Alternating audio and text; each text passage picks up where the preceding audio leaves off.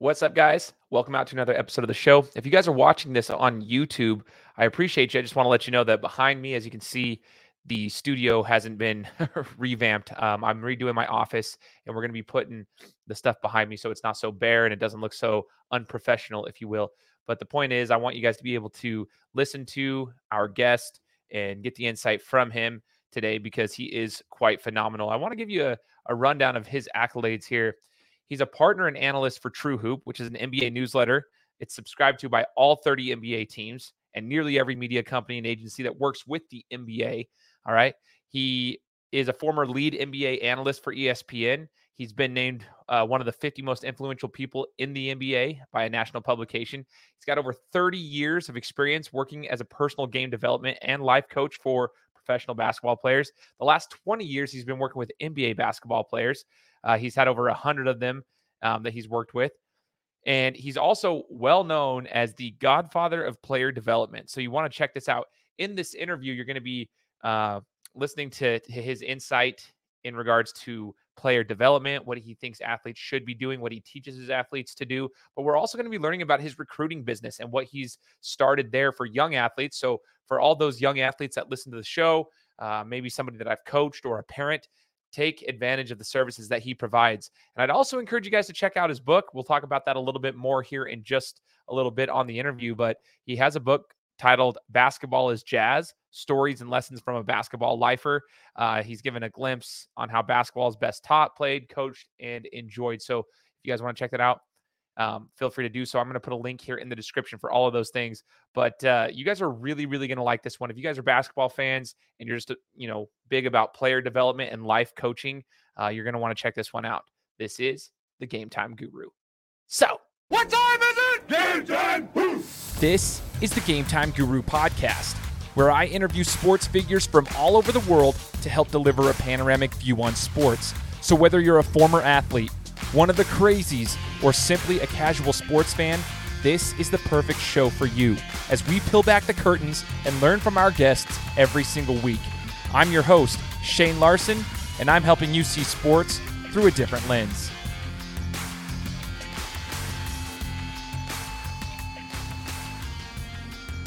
Hey, what's up, everybody? Welcome out to another episode of the Game Time Guru podcast. As you guys know by now, or if you don't, my name is Shane Larson. I am the host of the show. We started this 6 years ago in 2017, and we are still rolling. 180 countries at the time of this recording. All 50 states have downloaded this podcast, and we are excited to continue to grow the show. And I just want to say thank you to all the listeners who have joined in. If this is your first time listening, maybe you know our guest or have heard of our guest, or maybe you saw a social media promotion and you're like, well, that sounds like an interesting interview. I want to listen to this one. This is your first time on. Awesome. Welcome aboard. I appreciate you guys joining. That's all I can ask for is just to take notes and listen to the interview and get what you can out of it. That's the whole reason we do this. We interview guests on a weekly basis so that they can teach us something. And as you guys heard in the introduction, I'm talking to someone super, super special. You heard it in the intro, but like I said, he is known as the Godfather of player development. This man has been helping athletes all for the last 30 plus years, and he's been training, the NBA players for 20 years. It's like unbelievable. That's why he's known as the Godfather of player development. And we're going to get to know a little bit more as to why. We're going to talk to him about some of his, like the book that he's written. We're going to talk to him some of the lessons that he's learned. We're going to talk about the current state of the NBA. And we got some other conversations coming your way as well in regards to maybe a business that he's putting together to help younger athletes going into colleges and so forth. So I'm happy to introduce Coach David Thorpe. Coach, thanks so much for joining us. Oh, my pleasure. Happy to talk basketball. It's a good time of year at March. The NBA playoffs are right around the corner. NCAA tournament's going on right now. Basketball people are very happy this time of the season. Absolutely. And at the time of this recording, man, like we just passed, like yesterday was day one of the tournament for NCAA. And oh my gosh, man, like we already seeing Princeton take people down. Well, I mean, Furman was doing their thing. I mean, it's just wild. It's the best part for all basketball fans. And for myself as a club basketball coach, we just started our season literally this week. We have a tournament this weekend. So it's all fun. Even though high school basketball typically ends, the best part is college basketball playoffs, like you said. And then for me, club basketball starts rocking and rolling.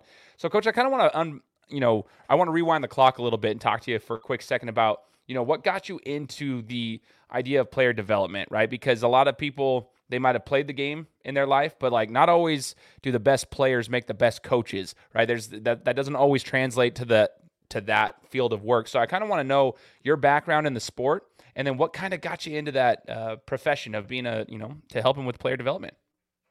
Oh, happy to talk about that because I get a chance to talk about my favorite person in the world. So I played high school basketball for a really very, very, very good, tough, fundamental coach. Not a great coach in games. Not a really inspirational guy. I didn't like him very much, and still don't. He's long passed away, but he definitely taught me a lot about the game, and as well as my teammates. And he didn't make me love it though. He made it so hard. He was kind of a Bobby Knight guy. They were friends actually. He was from Indiana, so really rough and ruthless and lots of man-to-man defense. And I didn't play in college other than I played for my frat. I played in the independent league for intramurals, which was huge. University of Florida is 35,000 students then. So the basketball was unbelievable. All those of us that played high-level high school basketball, our games were fantastic. Every guy in the court was a very good player. And then when I graduated college, I was even going to go to grad school out in California for sports psychology, which I thought I was going to study. I was also a writer my last year of college. I had an offer to work in for a football magazine actually in Northbrook, Illinois, outside of Chicago. Wow. And then I was that same summer, so summer of '87, probably long before you were born. I was offered a coaching job from a guy that knew my high school coach who tracked me down and said, I need someone to teach our really athletic team man-to-man defense. This guy said, I don't know man-to-man. So not knowing what I was going to do, I said, you know what, I'll think about doing that. And I said, I tentatively accepted it. I really wasn't going to pursue it. And then that summer, July 6th, 1987, actually, I took a part-time job I was bored living on the beach that summer with a friend of mine from college until I decided what to do in August. And I met like the hottest girl I ever saw in my life. And I came home to that night. I had dinner at my parents' house who lived nearby. And I said, I met the girl I'm going to marry, which sounded ridiculous. I didn't barely know her name. She certainly didn't notice me. And I thought she was much older than me. I was 22. Well, it turns out she was only 18. She was a freshman in college. She was about to turn 19. I decided to not take the writing job and to not go to grad school because I just could not take my eyes off this girl. And she was super cool and fun, very mature. I just was shocked that she was at that point going into her sophomore year in college. She was so much more mature than me. And I somehow got her to date me in October. Meanwhile, I had to do something. So I took the coaching job. And so really our first real date was October 23rd of 87. My first high school game was mid-November of 87. And I liked her a lot. And we won in overtime, my first ever JV game against a team that everyone kind of thought would kill us. And I thought, I probably can do this. And I think I can keep dating her too. So I kept dating her. I kept coaching. We ended up having a really good high school program. We won 3 championships in 4 years. Our best I had a number of high-level college players in that program. Our best one ended up going to University of Florida. He started at center for 3 years, helped them go to the Final Four, lost to Grant Hill in the Final Four. I was there. He had 17 and 9 in that game in a last-second loss to Grant, who was just amazing. And in the process of that, I also fell in love with this girl and married her. And so we're going on 33 years together in August. And in that process of being married and coaching all these good players, I met a million college coaches. They all recruited my players. And this is something you said, you're coaching AAU club. I also spent every summer working. I worked camps all over the country, specifically 5-star camp. There was another all-star camp called the BC camp. It's since defunct. Both camps are pretty much gone. But I coached a ton of future NBA players there. I tried to coach 10 games a week, 100 games a summer. I coached every spring and fall league for our high school team. I was the head JV coach, assistant varsity coach. I worked team camps for my team, or other coaches sometimes would ask me, bring my team to camp just because you'll teach them stuff that I don't know how to teach.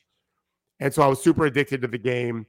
And then I started getting some opportunities, maybe coaching college. And I did not want to take a college job because of my players. That's just not how I roll. And so I felt like I need to earn it myself. And I had some really high level opportunities. But I also had some friends from these camps I was working that was starting to get college jobs too, and it was causing some issues with their marriage. And I was very worried about that, although my wife insists I didn't need to be worried. I just didn't trust it. So in 1993, I left high school coaching after the 92 season and didn't really know what to do. But because I'd been around so much at these camps and everything, uh, I was doing some television work locally. Like a very good station was doing games of the week. And so all these people would see me at their gyms calling the games as a color commentator after having already seen me either coach against their younger son or their older son or at a camp. And they would just ask like, hey, how does so-and-so work on his jumper? How does he work on his ball handling? And I thought, maybe there's a business here. So I started charging $25 an hour for high school players and 15 for middle school. And we called it the Basketball Academy. I built it up to 75 or so clients. I took 60 of them one year to 5-star, which is the most any group ever went to that camp, which is a very historic camp. And that slowly kind of worked into getting agents calling me about, hey, can you help with pros? And that's when things kind of really took off. It took a while for that. I started coaching my first professional player in 99. So 6 years of high school kids, more or less. I also ran another business too to help pay because you can't make a living on just kids. And then I realized I started doing pre-draft stuff in 99. My first player got drafted in 04, Kevin Martin, who played 12 years in the NBA. He was like my son. I trained him for 3 years going into the draft. I had Udonis Haslam was my first ever NBA player. After he didn't get drafted, came to train with me. And that's how it all began. It's just I was helping kids, and then I was helping pros. And then 20 years later, I'm still working with NBA players. That's how it happened. It is so cool to hear the journey that you've been on because it started, you were talking about 87. That's 1 year prior to me being born. So yeah. I was thinking, I'm like, man, I'm an old man. It's been a minute though, and it's cool to see just a brief synopsis of everything that you've been through because it's not overnight. It wasn't just this overnight. All of a sudden, you've been coaching professional basketball players for 30 plus years. No, you started, and it actually was almost, in a sense, like an accident in a good way because you had seen your wife. And all the story is funny because it's funny how life takes you on those, those turns. Sometimes you had an idea of what you were potentially going to do, and then you shifted and you did this, and then you already answered the next follow-up question for me. But if you maybe could explain, because a lot of coaches, even young coaches like myself, like I have a full-time job. I run 3 businesses on the side. I enjoy what I do, but coaching's not going to pay the bills necessarily all the time, at least at this level, right? I'm coaching club basketball. It's not going to pay the bills. High school basketball, for some, they can make it work, and some of them, they need to have side jobs. And like you were saying, when you were running your business, you had to start doing some other things too to kind of supplement it. I guess if there's any piece of advice, Coach, that you could give to those who are potentially in the grind right now, and they're trying to get through and they see the future potential there, what advice would you give them if they're in the grind and they have that aspiration to eventually get to where maybe you're at or a smaller level for that matter? Oh, I do this. I help young people all the time. I help guys who finish playing in college get grad assistant jobs, and then after they get that, now they want to get a regular coaching basketball job. And they'll text me or call me, whatever. I say the same thing to all of them. You want to be a coach? Coach. Practice coaching. Get a job coaching. To me, the mistake I made in 93 was leaving. I hated being a teacher. So it really probably wasn't a mistake. I was miserable for a lot of reasons. But if I look back on it, I mean, I got health insurance. My wife also, I needed health insurance, although she had it for her job too. It was different back in the early 90s. A regular salary. I was done every day at 2:30. I didn't have to coach high school basketball if I didn't want to. I could have stayed teaching and coaching, teaching at the high school, and then I could have done my own private personal development stuff after hours. And that's what I think most people should do is get a high school job, whether it's private or public, coach JV, coach varsity, coach both, coach freshman if that's what you have to start with. Build an AAU program. If you do it with your high school players, great. Just take your high school kids. When my son started going to high school, he's 21 now and plays at Florida State. So it's not that long ago where he was a high school kid. He had a very, very good AAU team that he played for. But we also would sometimes enter just our high school team into tournaments, and because it was just extra practice. So he did both.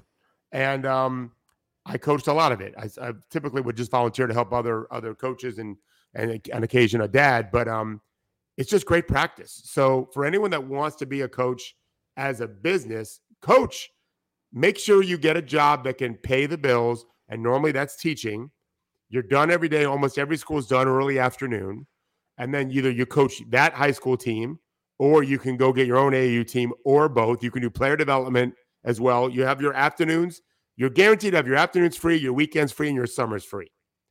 Like, that's the dream. And that's what I did for my first 5 years when I was a teacher. I coached. I mean, my wife would say I never stopped scouting. We had no kids at first. We took 10 years for us to have kids. I never stopped scouting.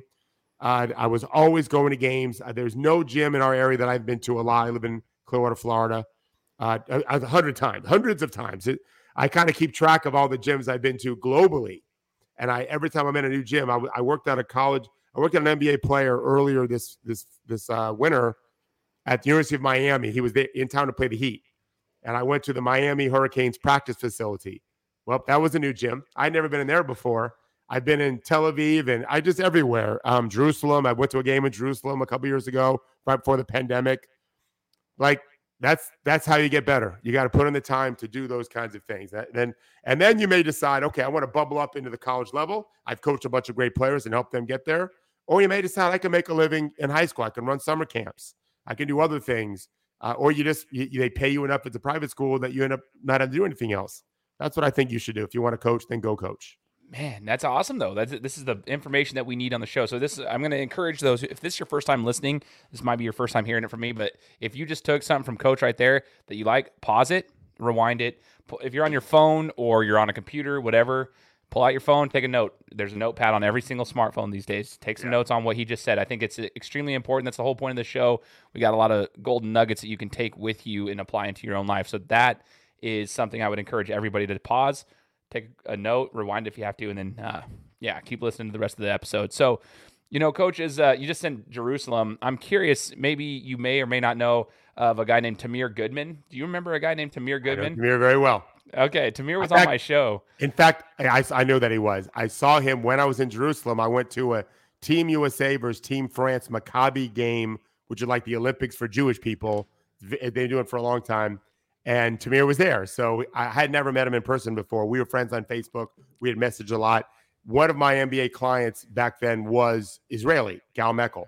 So I was with Gal touring Jerusalem. I promised Doug Gottlieb was the head coach of Team USA. I've been mentoring Doug a little bit as a coach. And so Doug asked me to come watch the game. We kind of prepped the night before on the phone. I went to the game in Jerusalem after seeing the wall and all that. It was an amazing day. And Tamir came up to me and we sat and watched the game. It was great. Yeah, he's great. Wow, dude, what a small world when you really think about it. Because I just met you, and then all of a sudden there's these connections. It's kind of crazy. I just thought Tamir's story was really cool. Just and he's over there now and doing his thing. But super, super cool. So, Coach, I want to ask you a little bit about the current state of the NBA. It's the 2022-2023 season as we are getting near the playoffs and so forth. And there's a lot of questions on it. I love the game. I talk about it quite a bit, especially on my social media channels. I converse with a lot of my followers there. And I kind of want to just get your take on it. Having been a part of the game for so long and coaching athletes at that level for so long, I'm just curious your thoughts. I tell my kids all the time. I had a conversation with one of the kids I coach. He just got a tattoo, and it's got a snake on there and for Black Mamba, and he's telling me this all about this Kobe stuff. And the kid's 17. I looked at him. I was like, "Did you ever get to actually watch Kobe?" I'm just curious, because by the time he passed away, you were like 13 years old. He's like, "Oh yeah, I've been watching him my whole life." And I'm like, "Really though?" It is. I'm just trying to ask him. I was going through this, and I was like, I started having this epiphany. This was literally last night. So this is what's funny about it. And I had this thought. I'm like, man, I'm only 34, but so much has changed from the time I'm a Jazz fan. So the 90s with Malone and Stockton losing to the Bulls because Jordan pushed off the whole shebang. There's so much that has changed in basketball, even in just the last 20 years. So I'm just curious your thoughts here. Let's talk about the current state of the NBA and talk about who you think is the front runners to win, because it's kind of interesting to me this year. There's so many teams that could potentially get it done. Yeah, sure. So I'm a partner of a media company called True Hoop, which I write a newsletter every week. Every NBA team subscribes to it. Pretty much every agent and mainstream media person, all the newspapers, whatever. And then we have lots of subscribers, I'm happy to say. We've been doing this now for 4 years. We just finished our 4th year. And I published an article in, I want to say, September, October of 2022, before the season started, basically saying that the NFL has hit the NBA. Like, we have parity in this league like I've never seen. I joined ESPN to join as a media person in 2007. So I've been kind of covering the league since 2007, so 16 years. And I've never seen so much parity. And so it exists to this case now. Nothing's changed. So in the East, I think there's 3 legitimate contenders, and they're the 3 most likely champions in Boston, Milwaukee, and Philly, in whatever order you want to put them in. The West is crazy. The Clippers don't have a great record. They could win the West. I don't think the Warriors can do it because of Wiggins looks like he's probably out for the year. I just don't think they have enough athleticism at the wing and defensive ability. That's kind of the secret sauce to Golden State's been their defense. When everyone thinks it's Curry in the offense, it's their defense as much as anything. Denver is certainly good, fallible though. They've got some issues. They had a big win the other night that mattered. And so Memphis, who do you really believe in? LeBron, AD? I don't think so. Memphis with Ja being out maybe the rest of the regular season, although he could come back in a week or two. It's wide open, but all those teams are behind the 3 best teams in the East. You mentioned parity, and as I go through the last couple decades, right? Let's just say since the 2000 on. I mean, late 90s was Michael. You just figured they were going to win, right? And then early 2000s, it was like Shaq. We kind of figured once Shaq went over it was always the Lakers. And then you had LeBron's era, but then you had a 4 or 5 year span with it's the Warriors. There was always just a front runner every single year. And you're so right. It's there's a lot of competition that's exciting to watch. Now, one thing you just said there that I want to kind of pick apart real quick is defense. Talking about the Warriors defense, what I've always been really intrigued with is their team defense. They typically have 1 or 2 solid one-on-one defenders, especially on the wing, that can neutralize a solid, small forward or a shooting guard. But I love their team defense. I love the way in which they adjust. And I want to ask your professional opinion, because I've talked to a lot of my coaches that I'm around here locally in Idaho with about this. In your opinion, do you have a prep? Do you think one-on-one defense, man-to-man defense, is more important than team defense at the highest level of basketball, or do you think it's the other way around? Well, they're both equally important. You can't have one without the other. You've got to be able to guard your position without a screen that's set, and you've got to stay in front of your man and make it tough on him to score. You can't really stay in front of players all the time, but you can make it difficult. Put them in jail, put them in tough spots, make them drive maybe a direction he doesn't like as much, or finish in a spot he's not great at. We have metrics for all of that to evaluate. And so if you can't keep people in front of you, you're really putting a lot of strain on the team defense. On the other hand, teams are allowed to set screens. It's legal in the NBA, and they're screening more than ever. And so automatically, because of the shooting ability, but most of our players that are getting the screen for them, and then oftentimes the screener is a great shooter. He can pop and really stretch the defense. You've got a situation where if you got Curry, like last year against Boston, the first 3 games of the series, Boston went they did not protect the curl. So Steph Curry would use the screen, curl around it. The big would stay home, Robert Williams, Al Horford, and Curry could get that 3 off. And he lit him up. I think he even did in game 4 some. Then they switched it. But their thought, I think, was to try to wear him out, taking all these threes. But nevertheless, if you go over a screen, it's 5-on-4. You're behind the play. And so your team has to gel. And then it's all defense is all math. I'll give you, if you're interested, I'll give you a teaching point I think that's going to be pretty smart. Please. Okay. So have you ever played blackjack? Absolutely. Okay, so defense is blackjack. That's all it is. You're the dealer. If you're the dealer in a casino, all right, and you deal out a 6 and a 10, so someone's got 16, and you're showing 7, 8, 9, 10, right? Or even an ace, for that matter. The player's got to hit. They may bust, but math suggests they hit. Even on 16, it's terrible. Players that don't do it aren't using math right. They're going to go by gut feel, whatever. It's stupid. It's just math. The player may win. The player may draw a 5, right? Or have a 15 and draw a 6 and get 21 and beat you. But the casino is never going to go broke in that mathematical arrangement. It's always the opposite. There's a reason why casinos make a lot of money. you as a defender are dealing out as many 16s as you can, understanding that they're going to hit some 4s and 5s and beat you in that possession. The reason why Kevin Durant is the best offensive player we've seen in quite some time is because you can't deal him a 16. Everything is an 11 and under as your 2 cards. Everything is a possible bucket for him. Luka is very similar, right? And if you double, they're too tall to not be able to make almost any pass that's out there, and your defense is now scrambling. And there's too many good offensive players out there, especially in the playoffs against good teams. So it's all math. At the high school level, if you just figured out ways to make sure the other team had to keep hitting on 16, meaning take tough shots, you won't lose very much unless, if your team can't score, not turn the ball over, whatever. You do very well. It's all math. You can't get mad at a defender for giving up a tough shot and the guy scores.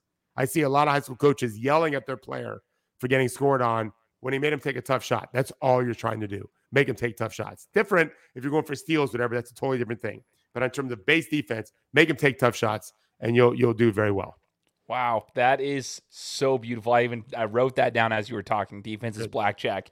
Yep. That is awesome. I wrote an article about it. Go to True Hoop and you'll just search blackjack. I wrote an article about it. Yeah. Oh, I love it. I love it. Okay, so to that point, you're like you know the system because you knew I was going to ask that question. True Hoop. You talked about your newsletter. You talked about all this. How can we get to that though? Is it just truehoop.com? Like, tell us how we can actually subscribe to your newsletter. Yeah, so truehoop.com. We have all sorts of people pay month to month. They can do, I think, $100 gets you the whole year, and we get 2 podcasts a week, very heavy on-court discussion. And then we do 1 to 2 newsletters a week right to your email inbox. You can also go to the website and read it, but you get them emailed to you. And I'm very flattered to know that we write articles that every NBA team reads. We actually can track how often they're reading it. 3, 4, 5, 6 times they're sharing it. We our founder, my partner Henry Abbott, who's been covering the NBA for 20 some odd years too. He just wrote a brilliant article about the referee scandal kind of going on when Scotty Barnes was upset about being ejected from a game, and Fred VanVleet got fined $30,000 for his comments. And Henry wrote an incredible article about how really challenged the NBA is to be able to tell us how transparent they are, and yet some of the people running their officials have a less than stellar track record. So it was incredibly successful article. So many people read it, and real VIPs in the industry. So we're trying to write stuff that no one else can write. Because of my background as a coach, I got to see things. There's no other coaches writing really. So This past week, I just published an article yesterday about faking, the simple act of faking, and how it takes a while for these guys to learn how to use fakes. But there's no good player that isn't faking all the time. Jokic, Embiid, Luka, Curry, Clay, you name it, they're faking all the time. It's the single most. I have lots of players that I text to, forget about calling, but I text them and message them. And if you did a search for what the most common word was, I really think it would be the word fake, because I'd use it both ways. I try to get my athletes in the NBA to fake more, or in the G League, fake more, but then also don't jump for fake. Stay down, tall up, butt down, ready to maneuver if they haven't used a dribble yet. You can't take the fake. And yet it's a really problematic issue. If you watch college basketball, all these guys jump for every fake. Drives me crazy. You're supposed to stay down on them. So that's the kind of stuff I'm writing about. I broke down the Warriors offense a bunch of times and their defense. I break down individual players, tendencies, all sorts of stuff. This is the type. See, I know it's perfect that you're saying this, Coach, because there's people on this that listen to this show that are just like me, and that is the stuff I enjoy. I think it's awesome. It's a little bit unique.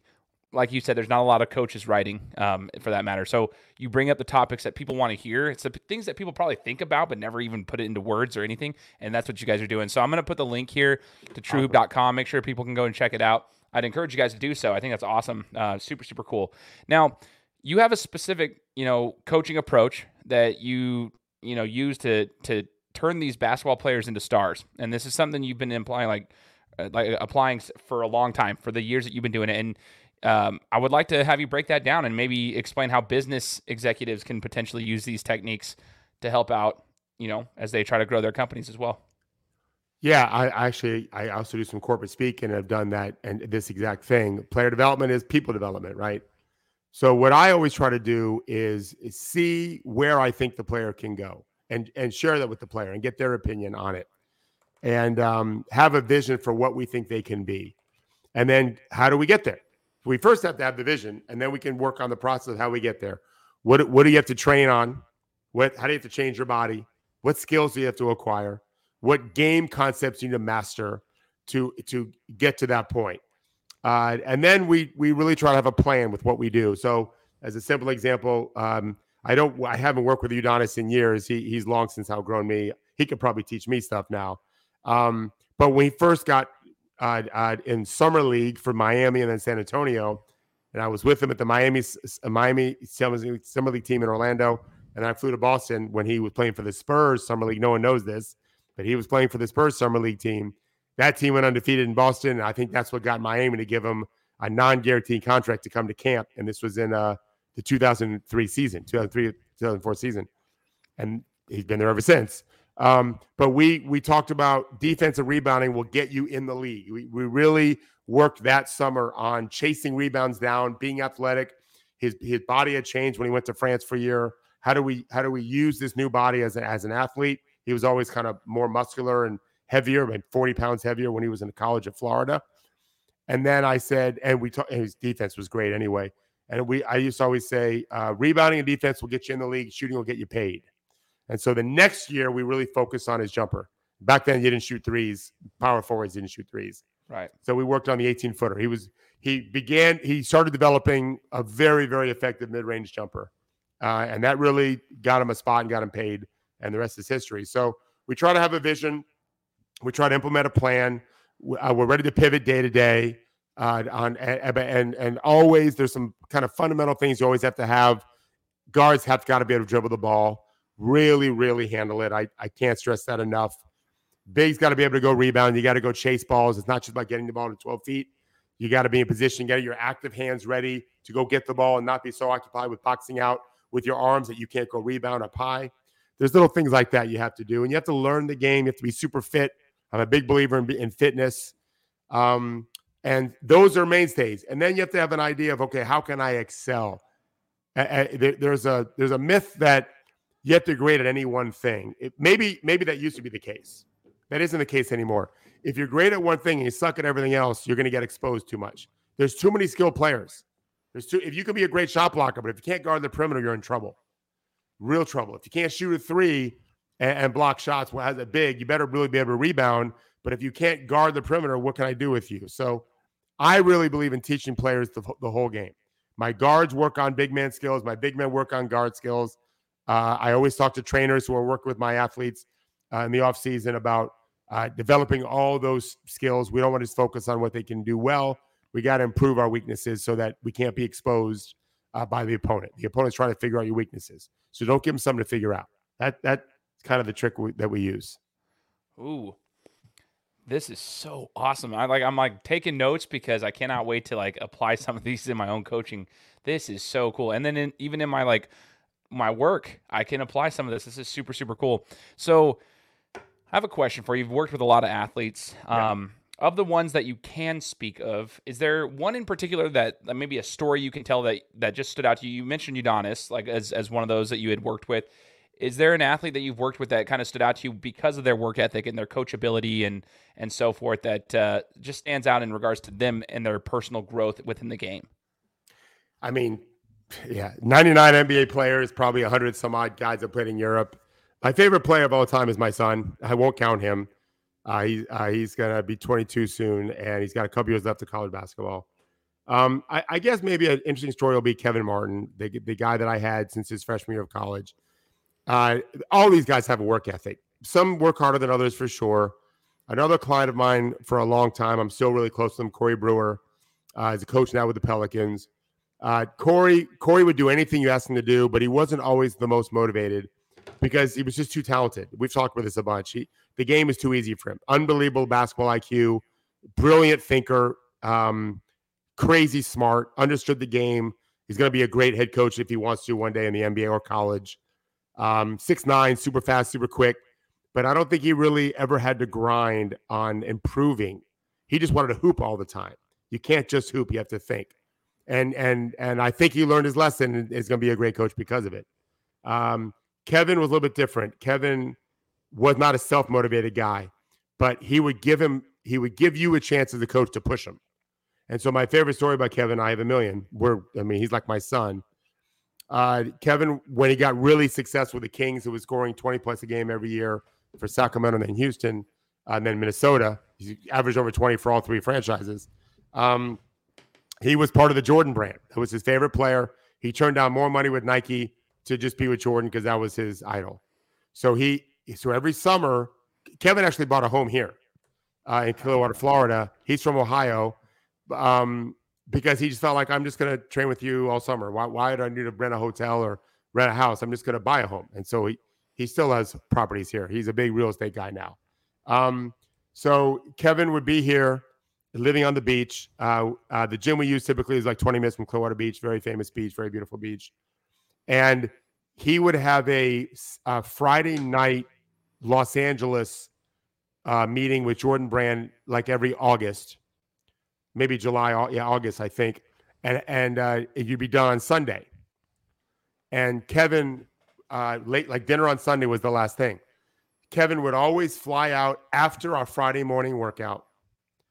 And then he would take the red eye Sunday night. He would get in at 6:37 in the morning, Monday morning. And he would drive to the gym, which was on the way to his home. And he would park his car and go to sleep. Because he was so afraid if I drive another 25 minutes to the beach and go to sleep for 3 hours, because we'd work out like at 10, I'm afraid I won't wake up in time. I don't want to miss Monday morning practice. So I don't ever remember waking him up. He insists that I did. I don't remember that I did.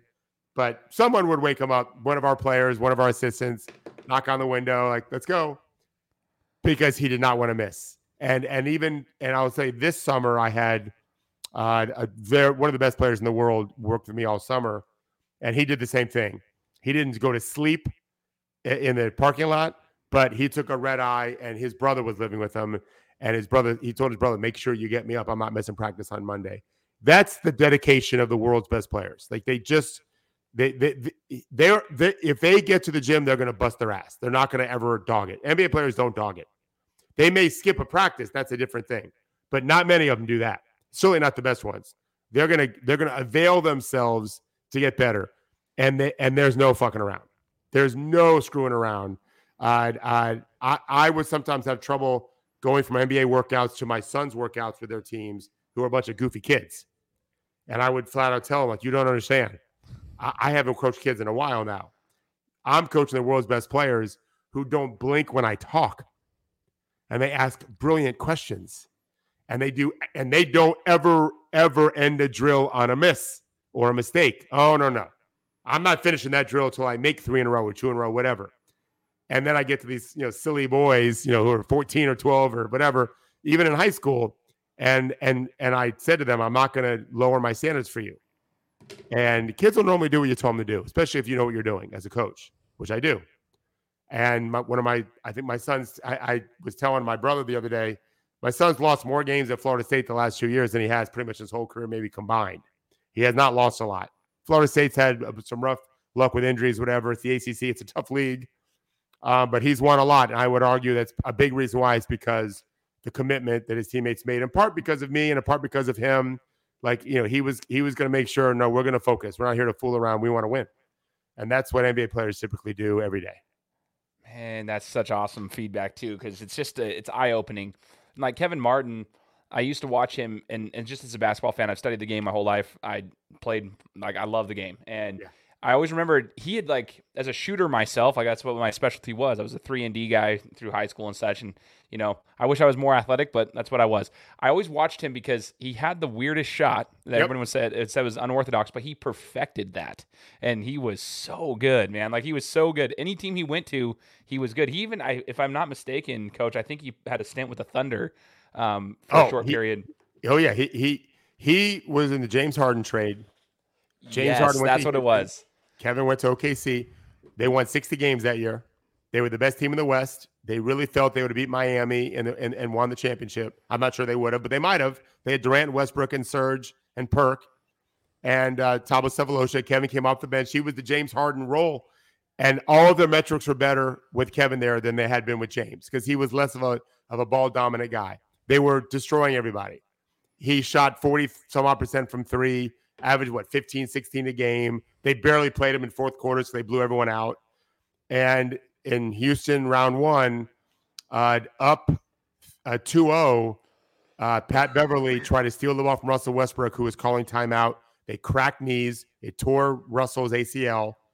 The Thunder won that game, went up 3-0 against Houston, lost the next two, then won game 4, won that series in 6, beat Memphis in game 1, and then lost 4 straight because without Russell, they just didn't have a guard that could do it.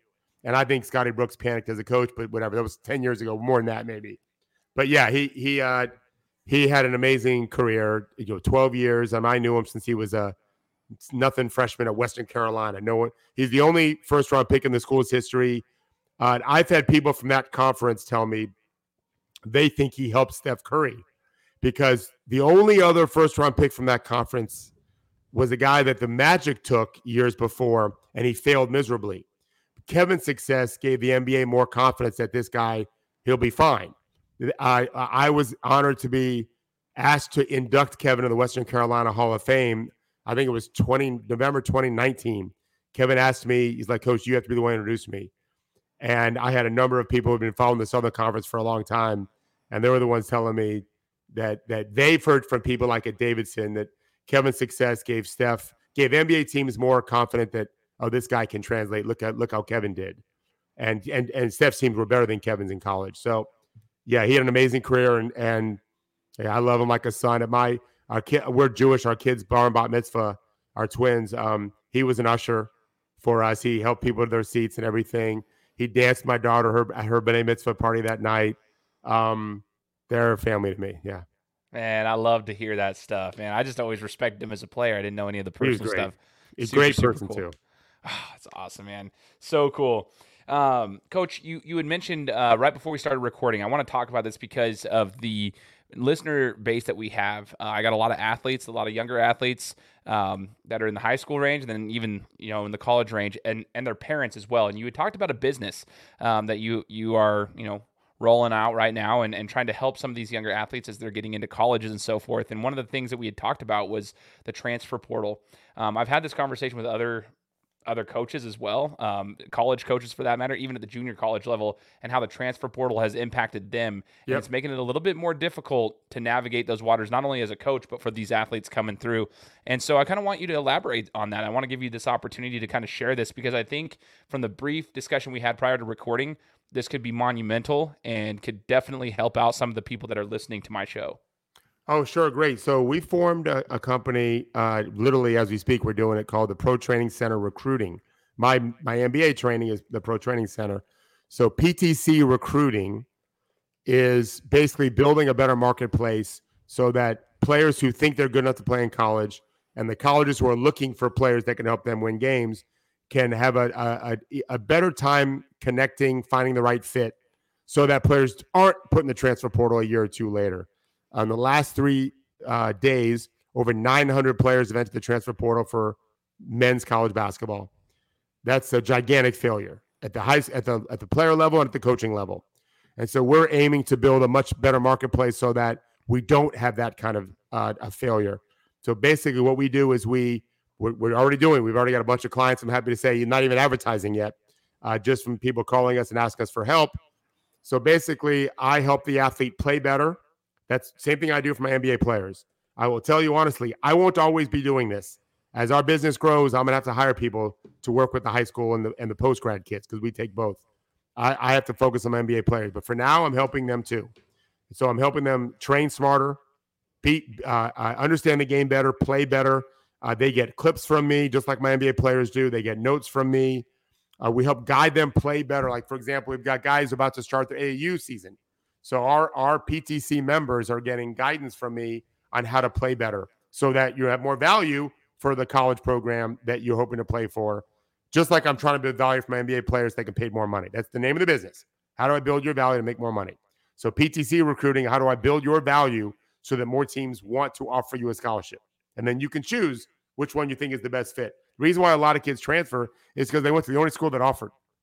And the school took you because they couldn't get the 6 other guys they wanted. It's a bad fit. And so you fail a little bit your first year and you're out. So the other side of our business is my partner has placed almost 50 kids to college the last 4 years out of his post-grad business. And there's a curriculum we use to market our players. We do a great job analyzing and projecting their talent, which is what I'll be doing for this business. And then I'll give him the projection where we think the player can flourish, what level. And then he targets those colleges that we think could use this player. And if they need that position, he's in touch with the college coach all the time. They let him know what they're looking for. And then we engender that connection. We give them their stats. We break down all their clips so that we tell the college coaches out what they're going to exactly what they're going to see. We're doing it now for a bunch of guys who are just graduating. And then we also have underclassmen. And then hopefully we have 10 schools want to recruit a player instead of one. And the player can have a much better options choosing his best fit. We have a client, very, very talented player from Canada, 6'8", that was getting a ton of low major offers, but he's a high major player. And once we made some phone calls to schools that trust us, gave them the tape, had them call. We work with the high school coaches. We work with the post grad coaches. We're not looking to tweet anything out. We want the high school coaches to get all the credit, but we'll use our connections, connect A to B, and now we're starting to get high major offers. And I don't care if he goes low major. He just wanted the option. And now it's up to them to pick the best spot. And so the other part is once they're in school, we're actually creating a curriculum for them the same way I do my NBA players, just not as intensive. My NBA guys get clips and notes from me almost every day. We won't do that for college. And we always train our players in context of what the college coach wants. So we will not, for example, tell a player to shoot threes if the college coach doesn't want to shoot threes. That's just as an example. We get an understanding of what your college coach wants. We try to help guide you in that environment so that you can play better. Because that's the other thing is you're not going to be – a lot of these kids transferring are being told to transfer. They're not choosing to transfer. They're being told it's a 1-year deal scholarships, 4 1-year deals or 5 in some senses. You're not good enough. We need you to leave. That's it. You're not renewing your scholarship. Our goal is to help you play well enough where you don't leave unless you want to leave because you can play at a different level or you just aren't happy. You don't like your teammates or whatever. The school doesn't work with you, but we don't want you to be asked to leave. So that's what we're doing. You can find us on Twitter at I think it's PTC Recruiting, maybe PTC_recruiting, or hit me up at Coach Thorpe, one word, Coach Thorpe, and I'll put you in touch with our guy in charge of that part of it. And this is the kind of year we're going to do women as well. We haven't started it yet because I haven't found my coaches yet, but we're going to help every sport. We have 2 volleyball players already trying to get help, and I've got the women to help them, the girls, but we're not doing it just yet. We want to focus on basketball first, get everything ironed out, make sure we know how to do every single thing perfectly, and then we'll open up to football, baseball, softball, all of it. I love it. And you answered the question. I'm going to put the links here in the description so you guys can go follow PTC Recruiting, and then Coach Thorpe. We'll throw your Twitter handles on there so people know where to go. Perfect. But I also wanted to, as we wrap up the interview, Coach, I wanted to ask you. You mentioned you've done corporate trainings for people. You mentioned that earlier. Is there a way, do they still contact you through Twitter, social media, or is there a different website for? Yeah, I think I have a Coach David Thorpe website, but they could just hit me up. I'm super busy, and so it would have to be a really great thing. I'm not looking to speak for $500 somewhere, but I've spoken to conferences with 250 CEOs. That was great in Atlanta a couple years ago, right before the pandemic. And that's when I kind of stopped doing it. When the pandemic hit, you couldn't really do it anymore. And I started doing more of my training again. But yeah, we're all in the person development business if you're in player development. And when I spoke at the CEO convention, it was all CEOs of mid-level, like the 8th largest accounting firm was there. They were hosting it, or maybe 5th, 6th largest, but not the 1st largest, 2nd largest. And their point to me was, the CEO told me, we can't afford to hire the Harvard or the Ivy League accounting school grads. We hire the Georgia Tech grads. That's a quote from him. And we develop them so that they're good enough to be Ivy League level.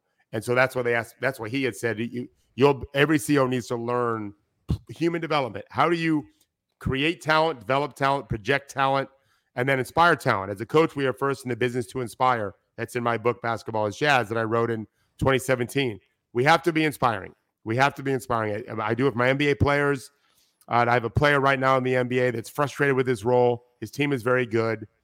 And I told him a story where, a few years ago now, maybe 6-7 years ago, we had a major hurricane coming to my area of Florida, and we thought we may lose our house. Like 200-mile-per-hour winds, no house can survive. So it was coming quickly. It took a turn, and all of a sudden we were in the crossfire. So we grabbed our best artwork in our house. We grabbed our cash. We grabbed my kids, my wife, our dog. We secured the house in 20 minutes as best we could, and we got the hell out of town. At 5:30 in the morning, we left because I don't want to be stranded on a road for 2 days, and all of a sudden a hurricane comes. And I told my player, at that moment, our kids and my wife and my dog needed me to be a leader. And I had to get through that storm. And so you're learning how to get through storms. Your whole life, you've been getting through storms. This is just another one. You cannot bitch and moan and complain to referees. We got to lock in, get better every day, respect the process, respect that you have a job in the NBA and that you play every game, and appreciate it, and work and work and work and work. And you'll get through this storm too. And it's exactly what I needed to hear. And then his next game, he played much better. And was inspiring to his teammates. And that's how you have to handle it. And so as a coach, we are first in the business to inspire. I say it every day. I absolutely love it. And you referenced your book. I'm going to also link that here. Basketball is Jazz, Great. Stories and Lessons from a Basketball Lifer. I love that. I'm looking forward to, I'll have to contact you after this too. Just, sure. I'm geeking out, man. I'm just geeking out, and I don't mean to be a fanboy. I'm trying to be professional in the media, but I just love what you're talking about, man. So the last question I have for you, Coach, as we wrap it up, is what would you consider in your career, media, coaching, all of this? I mean, you're putting everything together, and you're literally like what I'm looking to do eventually, right? I love what you're doing, and you've found a way to piece it all together. What's the biggest life lesson that this whole entire journey has taught you? I'm going to give you two. So the first one is none of it matters if you have a family. That's what most important. I lost my dad January of last year, and I'll never see my dad again. You know, we weren't best friends, but I loved him. I called him every day during the pandemic, he and my mom. And his last 3 or 4 months, I saw him pretty much every day. He was at a hospital right by my house. And I saw my brother, one of my two brothers who was always there, and my sister. And you could only have one person at a time in his hospital room, and as my dad was dying. And I don't ever get a chance to say hello to him except when I dream about him. And I don't ever want to take that for granted for my wife and kids. And so to me, that's the most important thing. If you have a family to love them up, enjoy that. My kids know, my son especially now, being involved in college basketball, he knows what I sacrificed. He knows I turned on NBA jobs as a head coach, as a GM, because I couldn't be the dad I wanted to be and the husband I wanted to be if I took those jobs. I can do them now. My wife doesn't care anymore. She'll follow me wherever I go, and they're grown. I don't want to do it though. I like the life that I've created, but they know that they were first for me. That is what matters to me most. Maybe someone else feels differently, not to me. So that would be lesson one. Probably the most important lesson, though, separate from family. My favorite word is decency. I get a chance to do the biggest podcast in the world. I do mine on twice a week. I'm happy to be with you here today. I never asked you once, how many listeners do you get? I don't care. You're trying to do a decent thing for fans, for sports fans. I have the time here and there to spend an hour with you. Happy to do it. I would hope that anyone who has reached out to me in the past will, at the very least, feel like Coach Thorpe's a decent man. That's my favorite word. I try to live it. I try to live a decent life. I'm a kind person. I have enemies, mostly because I kicked their ass when I was coaching them. Not so much since then. I don't really coach much anymore. I just coach individuals. I don't care. If you can't like me, something's wrong with you. I'm a nice person.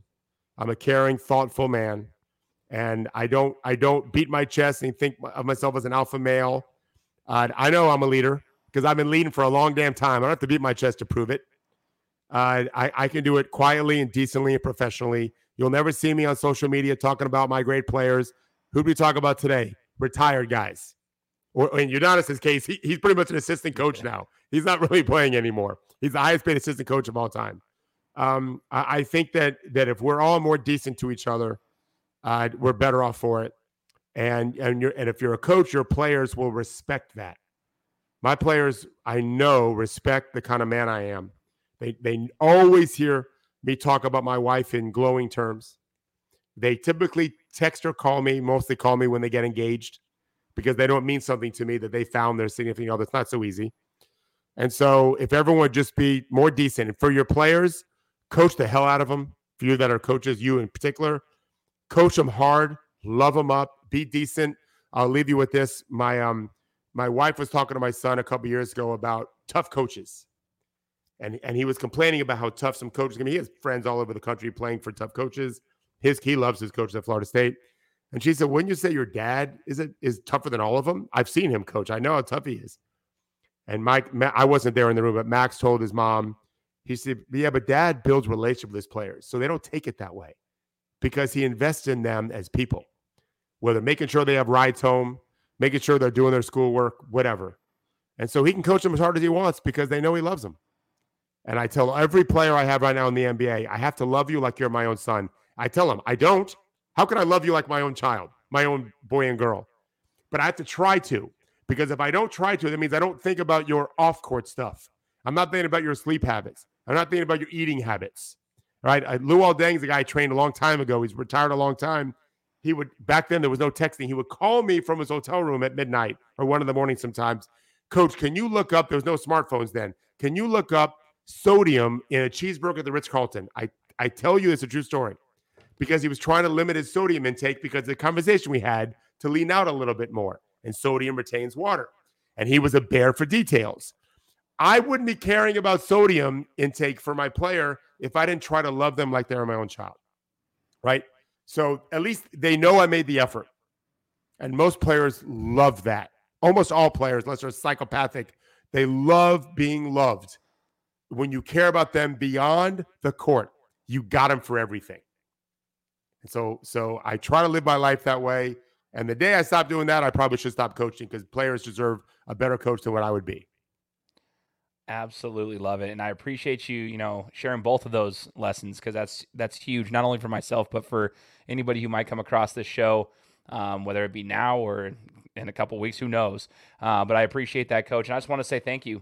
Thank you for joining me and taking time out of your day and being decent, and treating me with respect and being able to, join the show with all of your accolades and all the things you've been able to accomplish. I just appreciate you taking the time to join me and share that with me and my audience. And I hope for those who are listening, you guys have taken notes. I hope you guys have taken some of this insight and that you can apply it into your own lives as we move forward in our own careers, whether you're an athlete or if you're a fan of the game, or maybe you're in your work environment or your family and you've got to step up to be a leader. Hopefully you can apply some of this into your own lives. So, Coach, I just want to say thanks once again for joining the podcast.